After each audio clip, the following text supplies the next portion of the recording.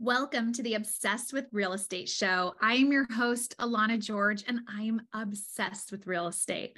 If you're not already following me on Instagram on this real estate investing and podcast and real estate sales journey, head over there at Alana George _real estate. And I'm really excited to share this interview with you. I am here with Jessie Alvarez at Rehab Hackers. You can see in his cool neon sign. I want to get one of those.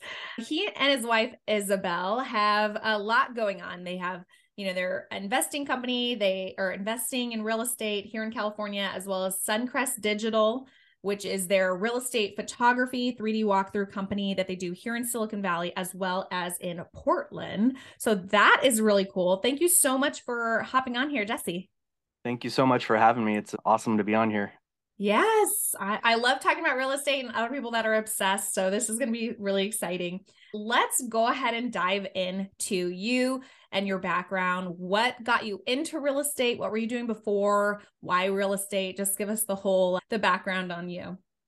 So growing up, I was kind of always around real estate. My grandfather owned some. My mom owned a couple properties. I think my first job when I was in grade school was riding my bicycle down the street to my grandfather's property and pulling weeds so that he'd buy me a Game Boy. So he had a rental property literally right down the hill. So I just ride down there every weekend, pull weeds. And at the end of the summer, he got me a Game Boy. So, oh my gosh, that's so cool. That might age me a little bit. A Game Boy, now. Yeah, probably. Everybody's like, "What's a Game Boy?" That's okay. I think everybody's kind of in line here. I kind of grew up in a family where it was kind of we buy rental properties and we hold them for long term, and we have long term tenants. And I would say growing up, there wasn't really a lot of strategy. It was more of we know that holding real estate long term is going to work out for you. And if you hold it long enough, it's going to increase in value. And there was never really much talk about cash flow or strategies or anything around that. Yeah. So I guess I kind of always grew up knowing that I was going to probably own some real estate. My dad is a general contractor up in Oregon. And so I worked for him throughout high school. And so I kind of got the hands-on approach of rehabbing houses and stuff like that. So it was kind of a combination. My grandfather and my mom being a broker, and then my dad being a contractor, and then everybody in my family owning a property or two, kind of got me involved in it. So that's kind of, I guess, from an early age. I'm so jealous.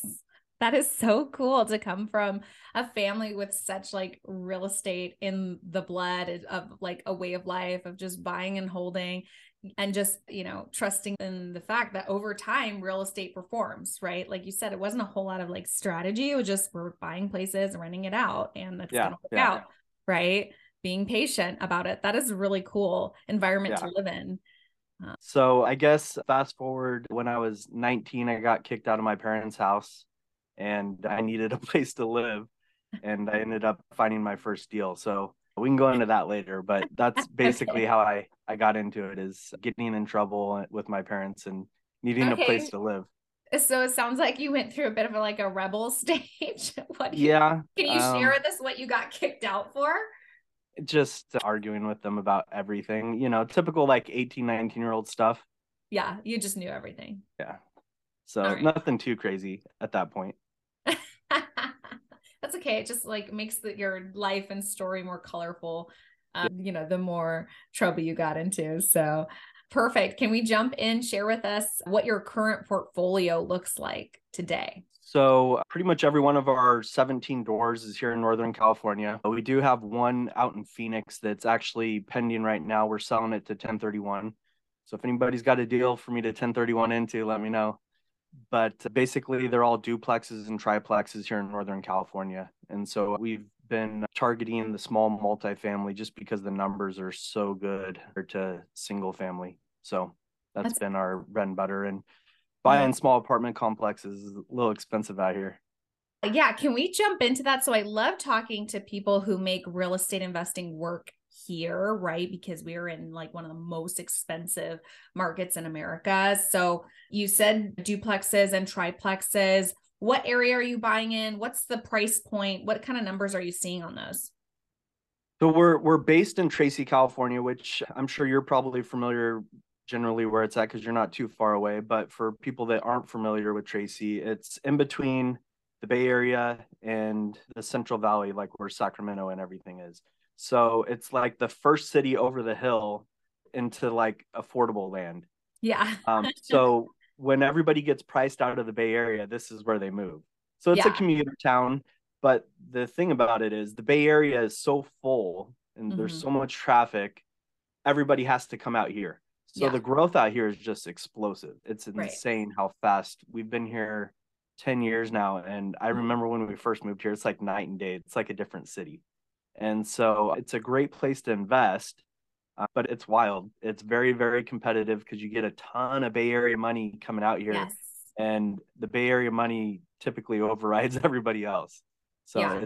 yeah, they're big dollars usually when they come out here. Yeah. I So definitely can see that's that. basically where we've been is out here in Tracy primarily. We also own a bunch of properties out in Alvarez County.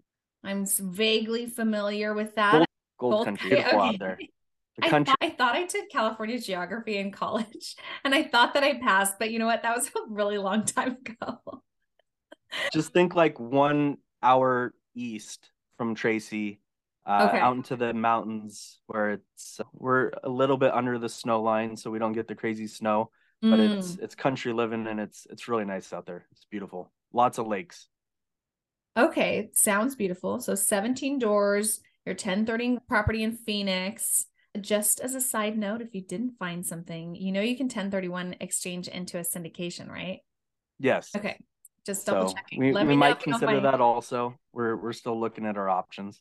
Yeah, I always, want to throw that out there because a lot of people don't know that. And if you're coming down to the wire on time, that might be a good option. And then you just, figure it out 3 to 5 years later, right? Yeah, So exactly.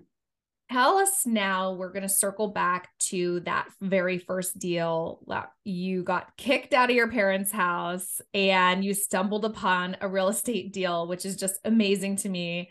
Tell me more about that. So I was 19, got kicked out of my parents' house, and I was sleeping on my best friend's couch.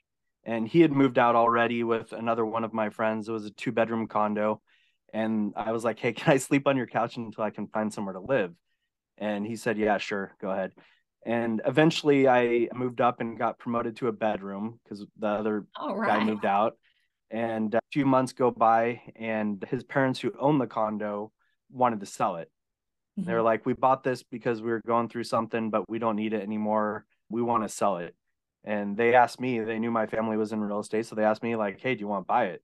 And I'm Mhm. 19 at the time. Like, I had a couple $1,000s saved up maybe in my bank account, but I wasn't like, I didn't have established credit or anything. I was like, what? I'm only 19. I don't really have much credit. How am I going to buy this? And they said, well, if you put down 10%, we'll sell or carry the rest of it. I said, Wow. okay. So I came up with my 10% down payment, and this is quite a while ago. So 10% wasn't a massive amount of money. Yeah. I had to come up with $6,000, and I gave them the 10% down and was able to sell or carry that for a few years until I refinanced into a 30-year conventional. So that's how I bought the first place. I didn't even know seller financing was a thing until they suggested it to me. So That is wild that you stumbled across that. I guess kudos to your parents for kicking you out. You I know, definitely right? landed on your Yeah, yeah. feet, right? If I were them, I would definitely take credit for that. So, what did you learn from that first deal? Well, the I got into that place because of the opportunity, I think, and the convenience. And it Hmm. wasn't because it was a good deal or it was going to be a long-term solid investment. I owned it for quite a while just because I was too lazy to sell it. Yeah. So, but it tripled in value over the years and ended up being a decent investment. It's just it was such a low price point and it was a condo that Hmm. the return wasn't the same as if I would have gotten into a different class of property. So knowing what I know now, I would have been buying a duplex and house hacking or something like that, or Right. looking for a triplex, doing something along those lines where the Hmm. return would be much better. But I think the biggest takeaway is when you have a investment that worked for you at the time, but may not work for your current situation, you got to be able to let go. And I was a little emotional. It was like my first property. And so I was like, I don't want to sell it. I like this place. I have family in that city where they can help me manage it and stuff. It was up in Oregon. So I had my dad, the general contractor, able to do repairs. I had my mom down the street who was a realtor at the time. So like it was easy. Yeah. But I think looking back now, if I would have made some more strategic moves to 1031 into a better deal sooner, Yeah. then that'd probably be my biggest takeaway. Yeah. Interesting. It's, and that's kind of comes with like you don't know what you don't know, right? Yeah. And so the learning curve of, the strategy definitely, I feel, comes with time and education. But where did you go from there? Because I think you mentioned you held on to it for a while, you 1031, like, how did you get from that to 17 doors? So the next property was the place I had moved down to San Jose, California at the time, and the prices were ridiculous. And I was working out of town every week. I was working corporate and flying all over the country. And I wanted to invest in real estate, but I was like, man, San Jose is crazy. It's expensive. And so I ended up buying my second place in Phoenix. And this is 2011 when they were basically giving stuff away. Yeah. And so I did an out of state investment, found a property manager to handle it for me down there. And I knew it cash flowed really well. And that's the place we're selling right this second that we've held on to for 12 years. And paid 60,000 for the place, a 3-bedroom, 2-bath house. Oh my God. And it's selling for 360. So still not Bay Area prices, but still 6x. Yeah. What is that? 12 years. So Still no a complaints nice on that one. profit. And Yeah, if no it's been complaints. cash flowing this whole time, then it was still a really great buy. Yeah. Yeah. Okay. And then And then I bought my first place out here in Tracy. And I kind of did the single family house hack. So I bought a okay. What year 4-bedroom was that? house. What That year was was that? 2013. Okay. So Okay. I was looking for a 4-bedroom house. Once again, I was almost never home. I was almost always on planes or in hotels. So I was like, I'm gonna find a 4-bedroom house, rent out the bedrooms to roommates that I'm never going to see, and they're gonna pay my mortgage for me. So I took a And where did loan, you get this idea? you know, Your own brain, or did you hear it somewhere? Did a friend I tell you? think in the Bay Area where it's normal to have roommates, Yeah, even in your 20s and 30s, it's normal to have it's roommates. totally And normal. Yeah. so I think I was like, wait a sec, my roommate's renting out the 2 bedrooms in his house and it's paying for his entire mortgage of this $1 million house. Why can't I do that somewhere else? And I like numbers and math. So I just found a place that it worked and it happened to be Tracy. So Okay.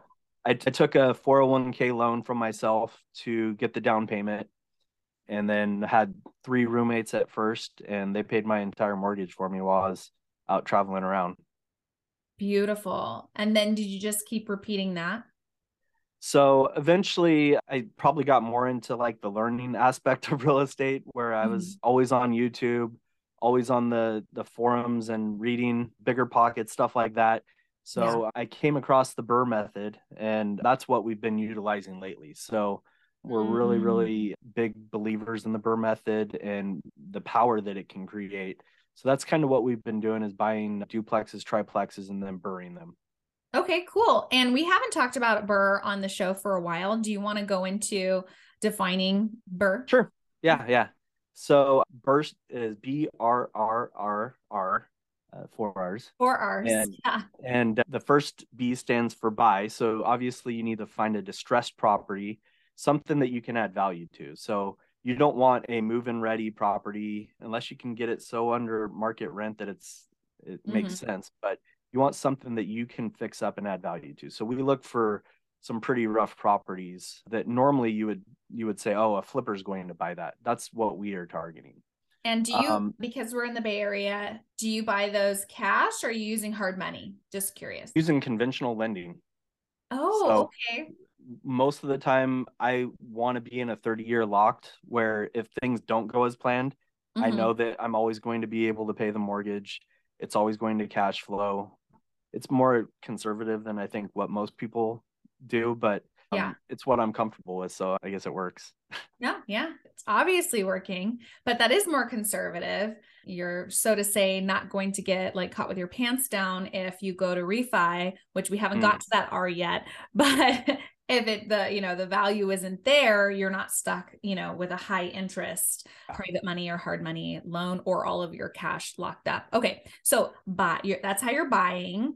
We're just doing the 25% down conventional loan. And then we go in and we rehab it. So I don't hire general contractors to do our rehabs because of the experience that I gained from working for my dad for so long. Yeah. I kind of self-manage our rehabs. When we first started out and we didn't have a bunch of money to throw at these projects, it was Isabel and I sitting there painting walls at midnight. And it slowly turned into, okay, I need to sub this out because I don't have the time to do that. I need to sub that out. I don't know how to do this. I definitely need to sub that out. And so I think the more of these rehabs you do, the more you learn what you do and don't want to do. Right. Whether you can or can't, what you want to do. Exactly. Mm-hmm. So we're kind of at the point now where we're subbing out a lot more of the rehabs, and it's a lot more hands off as far as me showing up every single day. Yeah. So obviously you rehab it. And when we're rehabbing for a burr, it's not necessarily the same as rehabbing for resale. So a lot of people watch HGTV and they're like, oh, you got to do the designer cabinets and all this fancy stuff. We plan on these being long-term rentals. We do a little bit different approach than other people. We want them to be high-end long-term rentals, but we're not going overboard like this is owner-occupied and we need top dollar. So we do our rehabs pretty cost efficiently, and then we rent them out. And we're very, very, that's the second R. We're very strict about the tenants that we put in place. We give them really nice properties. We do ask top dollar for rents, and we tend to get really, really good tenants. We have never had a tenant over 30 days late, ever. Oh, that's good. And 20 years, I've never had a tenant over 30 days late. So we're very picky about who we rent to and make sure that it's the type of person that wants a nice place, doesn't mind paying extra for it, and is going to take care of it. Yeah. What are some of the qualities that you look for in a tenant? Income, obviously, is probably the most important one. And then credit, obviously. Those are the two biggest ones. And then I also, as long as they meet those requirements and I can tell that they're renting it because they want to live there, not because they have to live there. Yeah. Then I think those are usually the ones that stick around for a while. Okay. I can also look at their rental history and say, okay, they've lived at each place for 1 year. This probably isn't going to work out. Right. Yeah. Oh, that's a good point. Yeah. Looking at their rental history and how long they've stayed at each place. That is a really good point. I just kicked my light. Perfect. So we got buy, rehab, rent. And now we are on the refinance part. Yes. So once you've got the buying, the rehabbing, the renting it out, you got to refinance it. And once again, we do just conventional 30-year mortgages. And if we plan on holding that property for a long time, we oftentimes will buy down the rate. Right now, it probably makes no sense to do that with where rates are at, because we're hoping that they come back down to earth sometime soon so that we can refi into a better one. Yeah. Are you stuck with any properties right now, like with high interest rates or? We've got a couple that have happened that we needed to refinance with these higher rates. And we're perfectly fine with that because they still cash flow. Okay. And so we were like, okay, we're going to be giving up some cash flow, but we're able to pull out a big chunk of change to buy another property over here, buy another one over here. And so we've kind of made some sacrifices on the cash flow side on a few of the properties while these interest rates and with the intention of being able to refinance in hopefully a few months. Yeah, fingers crossed on that. Perfect. And then the last R is repeat. Yep, of course. So you kind of were already alluding to that. You pulled the cash out for more projects to do it again, right? Correct. Yep. So beautiful. I love Burr. I did one myself out of state. Did I hire a general contractor or was I subbing? I don't know. No, I did hire a general contractor, I believe, just a cheapo one. But anyways, Yeah. So I love birds and I love that you're nearby them so you can take on more of the work if you wanted to, or even just overseeing, which is Yeah. cool. That is Yeah. really cool. So that's your 17, and these are all long term, Yeah. right? Yep. Okay. And perfect. So with where you're at right now, what challenges are you facing? Well, we're about to max out on conventional loans. So that's part of the reason why we're selling the place in Phoenix. Mhm. There's a lot of equity tied up in that place. Plus, it's our last single family house that we have left. So the biggest leap right now is finding what we can 1031 into. So we've Yeah. got a lot of equity in a lot of these different houses, and we'd love to 1031 them into something bigger, Yeah. like a 4 or 6 unit, something like that, and then Mhm. just continuously rehab them and 1031 up. But that's the biggest difficulty right now is finding inventory that meets our standards and finding ones where the numbers are better than what we would be selling to buy it. And right now the prices are so high, the interest rates are so high, it's hard making numbers work. Mhm. And we've been pretty fortunate with everything we've bought where the numbers just always work. Yeah. But that's the difficult part is finding stuff where the numbers work. And a lot of people are fishing in the same pond. Mhm. So everybody's looking for small multifamily or everybody's looking for a certain size apartment complex for the syndication. And Yeah. so we've had to get a little creative over the last probably year or so where there was no duplexes to buy. So what we were doing is we were buying large single families and converting them into basically a duplex. It'd be a single family with an ADU. And so Yeah. we're always looking for single family homes that have large square footage, but ideal floor plans that can be split up into 2 units. That's smart. I was just going to ask you like how creative you were going to get because inventory is really low. It's ridiculously low right now. Yeah. Yeah. I've shared this before. The interest rates going up to try to stifle the market doesn't really help when nobody's selling. So there's no homes on the market. So we have so many buyers per house. Another route, right? Are you going direct to seller? I skip traced quite a few properties and I try to cold call the owners and see if they're interested. We've also been focused a little bit lately on seller financing, looking for those type of deals where we can Right. make the numbers work temporarily until interest rates come back down.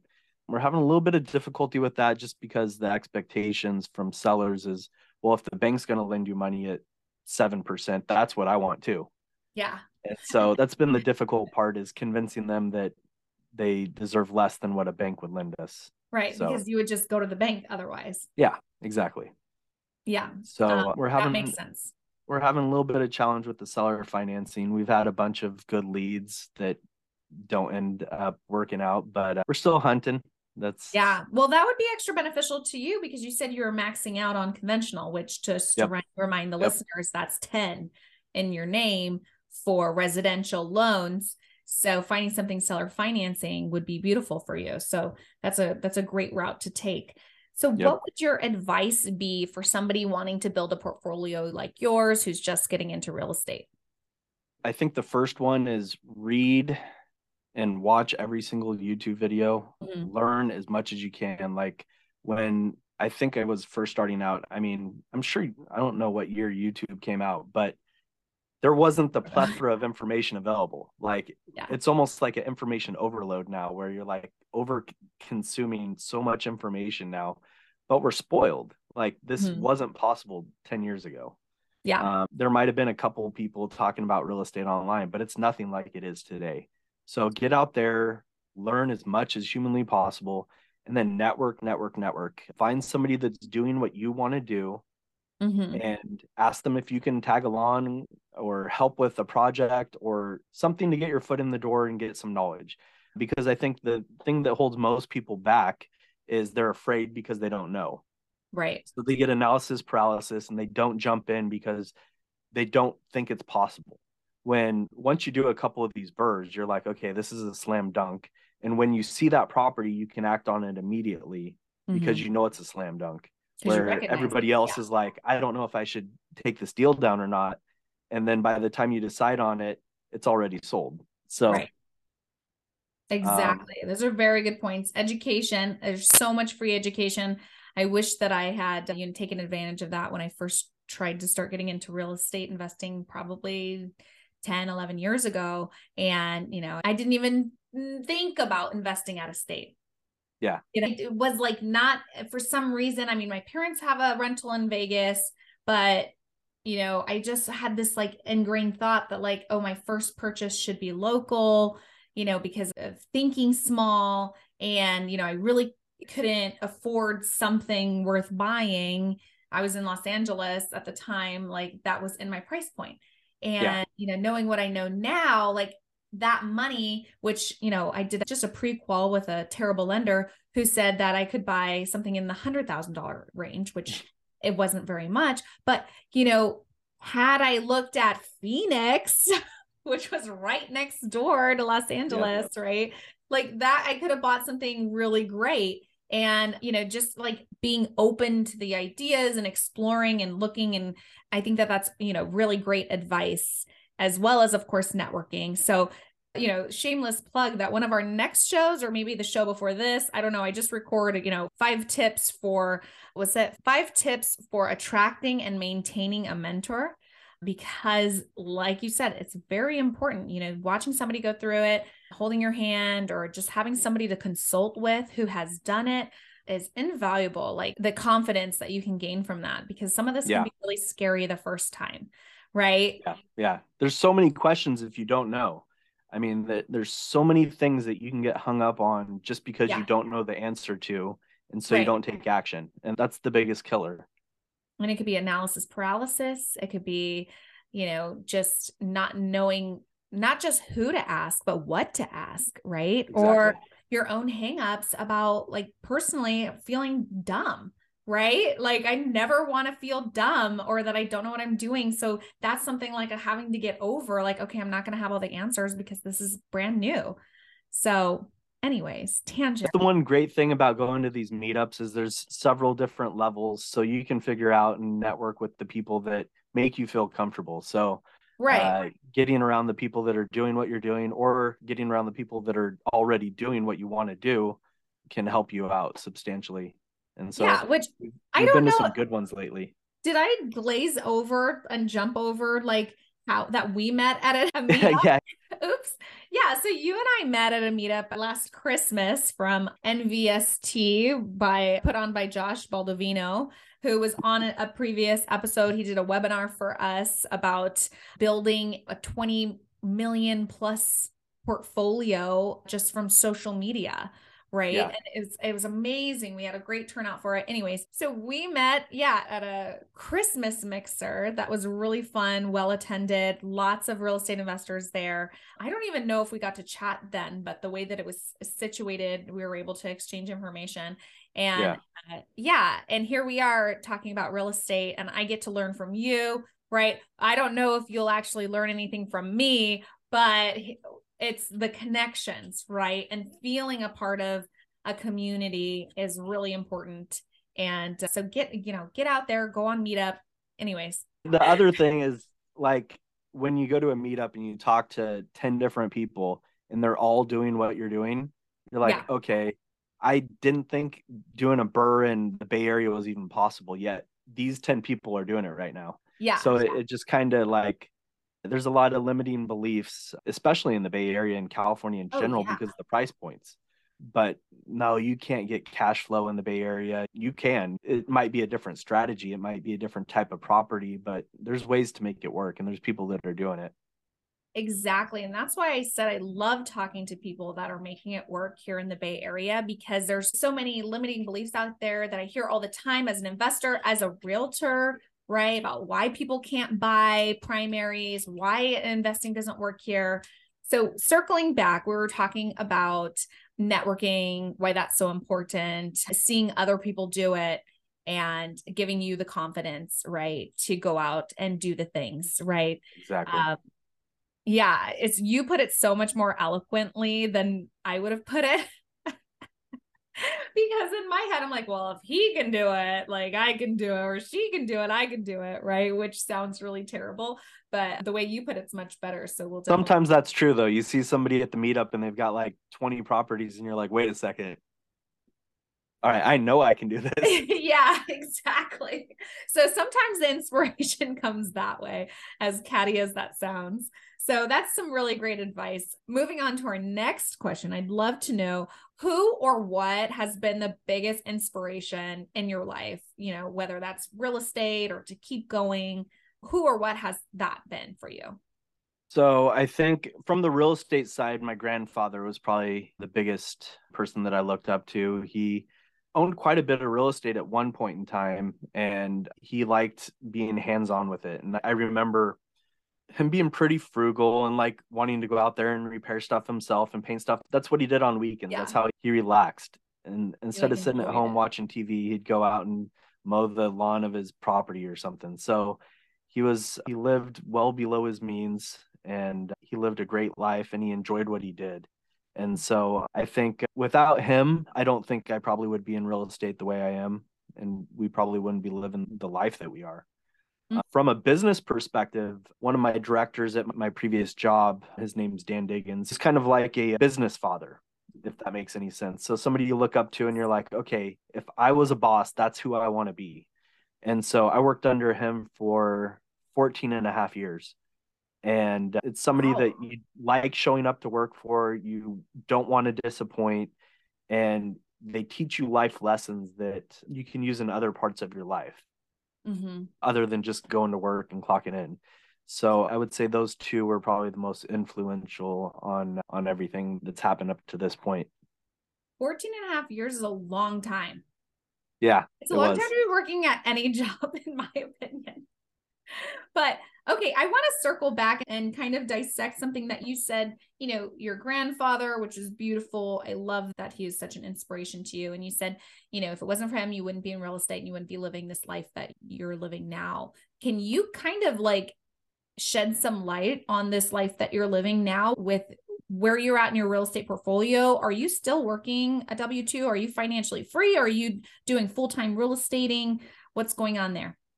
So for about 18, 19 years, I had the golden handcuffs where like they pay you so well that you can't leave. You're like, Yeah. there's no way I can pass up this type of money.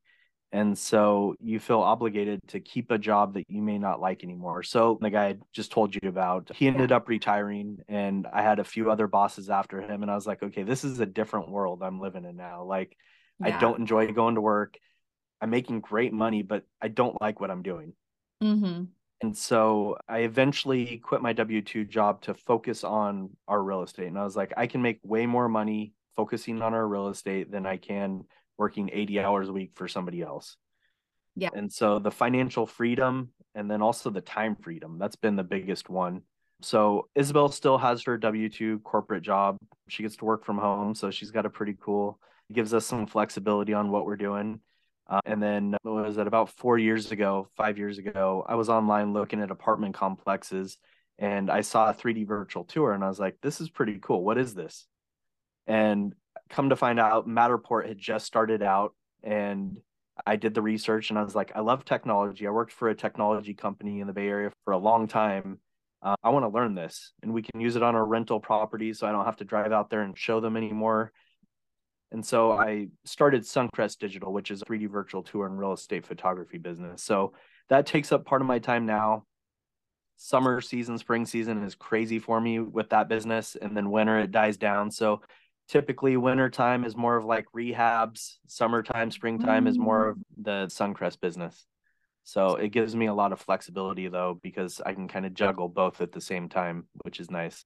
Yeah, that's really cool. So you're just, spending all your time on your own business now. Yeah.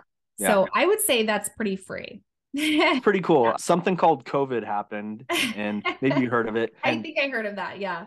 And instantly nobody was able to do open houses. Yeah. So I immediately became like the most popular person in town doing 3D virtual tours for everybody. So the business just exploded. And so a lot of people, unfortunately, were out of work and stuff during COVID or sitting at home. I got super busy.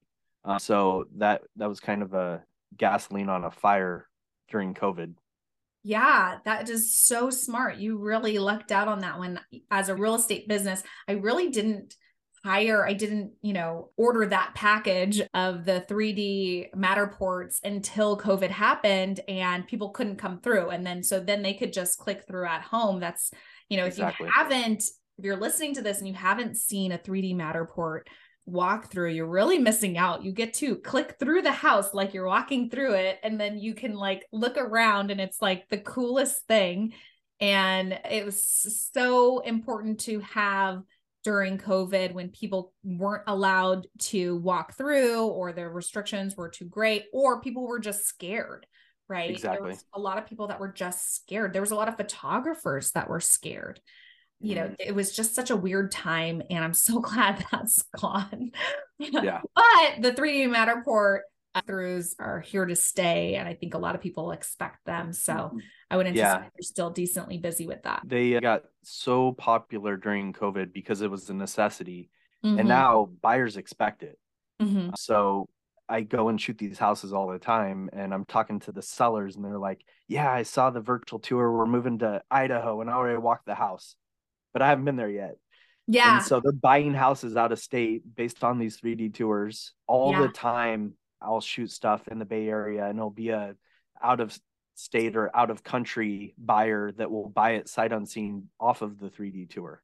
Yeah, that is an amazing point. A lot of people moving out of California still. And so, any realtors listening, if you haven't already stepped up your game, right, out of state, like this is how you attract these California buyers who are, shopping from their computers, and they want to walk through the homes before actually buying a ticket and going there. That is a really good point. Exactly. All right. That's a good tip there. So let's see. My next question for you, Jessie, is tell me something that you're currently obsessed with, real estate related or not. Finding deals. I'll stay up till like 2 a.m. looking for deals. Yeah. And so Isabel has the same problem. We'll stay up all night looking on Zillow, looking on Facebook Marketplace, looking on realtor.com, Redfin, everything, looking for stuff that just hit the market and trying to do the underwriting on these deals to make sure they pencil out. And we go to a substantial amount of properties on a yearly basis and kick the tires to see if the numbers actually match what we think we see in the photos. Yeah. And so that's probably the biggest thing, is finding a deal. It's like the Easter egg hunt that we just had last weekend. Yeah, it's a grown-up Easter egg hunt, is searching for deals. I love that analogy. So I would imagine you probably have, a pretty strict criteria between you and your wife looking at these deals. Can you share a bit about what your buy box is, what you expect, like kind of per door to cash flow? So our buy box has changed significantly lately, and I think we're becoming a little bit more open to other types of properties. We've started looking at midterm and short-term rentals. We think those are interesting. We do think the market's a little oversaturated with them right now, and especially going into a recession, you might not want to be holding a bunch of short-term rentals unless you have a exit strategy. So we're looking at some of those options. Our buy box right now is based off of however much money we're pulling out of the previous property to be able to purchase it with a conventional loan. We don't want to go hard money yet. We might in the future, but right now we've been spoiled with just crazy low interest rates and terms that we know that it's low stress. If the market tanks, we can hold on to it for 30 years and it'll go up in value. I think the buy box right now is distressed properties under $1 million, preferably duplexes, triplexes, quads here in Northern California. We're open to larger properties out of state if the numbers made sense, and I could find a good general contractor to handle everything and a good property manager. And then, so yeah, we're pretty much open right now. We've got our ears open. We're just looking for something that's where the numbers work, and that's the hardest part right now. So yeah. Okay, so we do have a lot of realtors listening. So if you find anything that matches our that, way. yeah, send it to Jessie. And, you can find him on Instagram. He has his handle right above his head, which is @RehabHackers. And we'll circle back to your more contact information, towards the end of the show. But that's really great. And I love that you both share that obsession of trying to find the next deal, right? Yeah. A lot of times it's one or the other in the spouse spousal relationship that is A, in charge of acquisitions, or B, obsessed with real estate? It sounds like you both are. We're both obsessed, but we have different. She can look at stuff from like a more like emotional standpoint, and I look at it from more of like a logical standpoint. And so usually we can come together, like she can tell me right away, like, no, we're not buying that. And I'll be like, well, the numbers work. So usually we meet in the middle where the numbers work and she agrees that it's a good property that somebody's going to want to live in. Yeah. Okay. I feel like my husband and I are the opposite. I'm not even a numbers oriented person. He is, but he's always like, I had to get him over this, like, you're not going to live in it. You don't Yeah. have to Yeah. personally look at something and think, I wouldn't live in that, right? Or I would live in that, right? So that's our struggle, or, balance. We could call it that as well. But how have you found working alongside your wife? Is that something that generally works because of you being Yeah. opposites? What's been something that worked? Yeah, no, it works. Sometimes I'll explain how I envision a property and she'll be like, why are you going to spend so much money on this property and make it so nice? And when I get done with the property, I want somebody to move into it and like love living there so that they Mhm. never want to move. They pay top rent on time every month. And I don't know if I mentioned this yet, but I self-manage all of our properties. So I do all the screenings, I do all the showings, I do all the background checks, all that stuff. And then Yeah. I handle all the maintenance. Wow. And so I'm very, very invested into making sure that we have good tenants and that they're happy and that they're kind of our customers. So sometimes that may mean we spend a little extra on something that might not be necessary. We put ring doorbells on all of our properties. We put smart thermostats, all that type of stuff to get people that want to live there. And so that we kind of go a little overboard on some of them, but it's working. So we're sticking with it. Yeah. That's great. I think that's a really great strategy. The extra money that you put into it to make it nice is going to make up for the money that would have been lost from turnover. Yeah. Right. Yeah, exactly. Okay. So, what is a fun fact about you, Jessie, that maybe people don't know? I mean, I guess everybody I grew up with up in Oregon probably would know this, but I played like every single sport growing up, from football to baseball to soccer to basketball to wrestling to hockey. I Wow. did basically everything. So like I'm pretty competitive, and then I also like working as a team on some things. So that's probably people from my California years of my life probably don't know that. Mm-hmm. Well, you don't look not sporty. Well, I'm trying to get back in the gym right now. So Yeah, if anybody's watching, they're not going to look at you and be like, I don't believe that. I'm trying. Yeah. Yeah. Cool. Yeah. And sports teach you so much in life. I feel like, all kids at some point should play some kind of team sport, Absolutely. or even solo. It teaches you a lot, that like being in any kind of extracurricular, as far as, putting in the effort and reaping the rewards, is like something huge with life. So that's really cool that I'm sure a lot of the skills from all of those sports has transferred right into real estate investing in life. Yeah. So that makes a lot of sense why you'd be successful now. So what is next for you and your wife and your business, or Suncrest Digital? Where are you going from here? We've talked about the 1031. Big picture wise, where do you see your business going?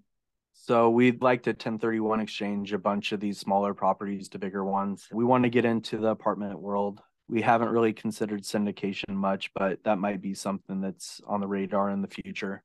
Mhm. We want to just keep scaling. And I would say the snowballing has really started occurring over the last probably 4 or 5 years since I quit my corporate job.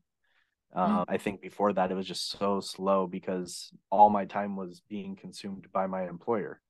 Yeah. So once you take away that employer and you have unlimited time and freedom to focus your energy on what makes sense to you and your financial future, it just changes things.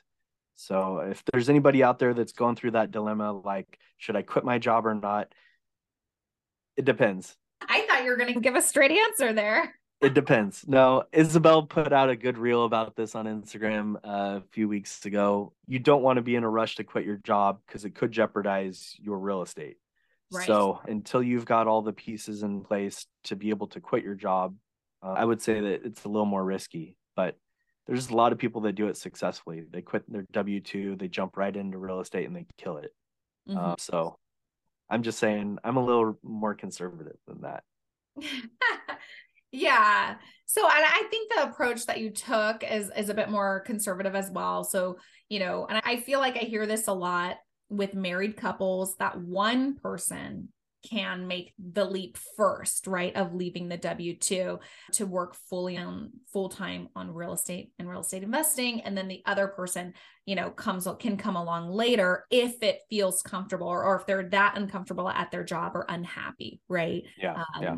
And the business is successful and moving, and there's roles for them to play in the real estate investing business. So that's kind of a good approach to take. And I've seen that. And, whether the wife leaves first or husband leaves first, it's just kind of like up to you and the situation. And, you don't want to not be able to qualify for loans also. That's part of the plan, right? Yeah, exactly. Yeah, I think that's a really cool strategy to take. Both my husband and I are entrepreneur business owners. So neither of us have the W-2 income. So we're like living life on the wild side, like all the time. Yeah. It's really extreme, but I'm a bit of an extremist. So it's also fun. So you could be like us and just jump off the cliff. Just do it. Yep. Isabel would love to jump off that cliff, probably. So oh, really? We'll see when that happens.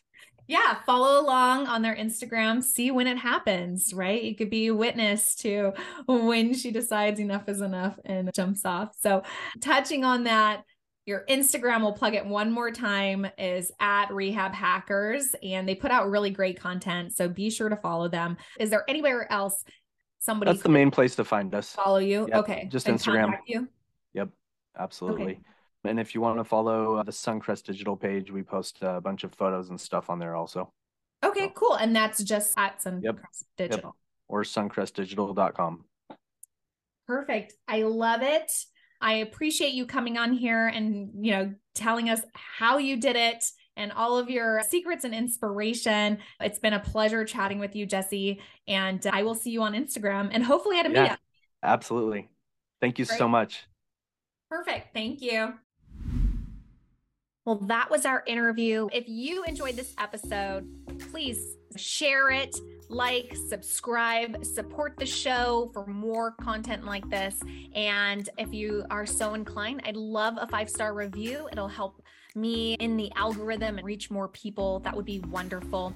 If you'd like to connect with the show, feel free to go to the website obsessedwithrealestateshow.com, where you can find all of the resources, all the book recommendations, links to those, as well as submit to be a guest on the show. You can find me on Instagram, follow, and reach out at AlanaGeorge_real estate. I'd love if you reached out and said hello.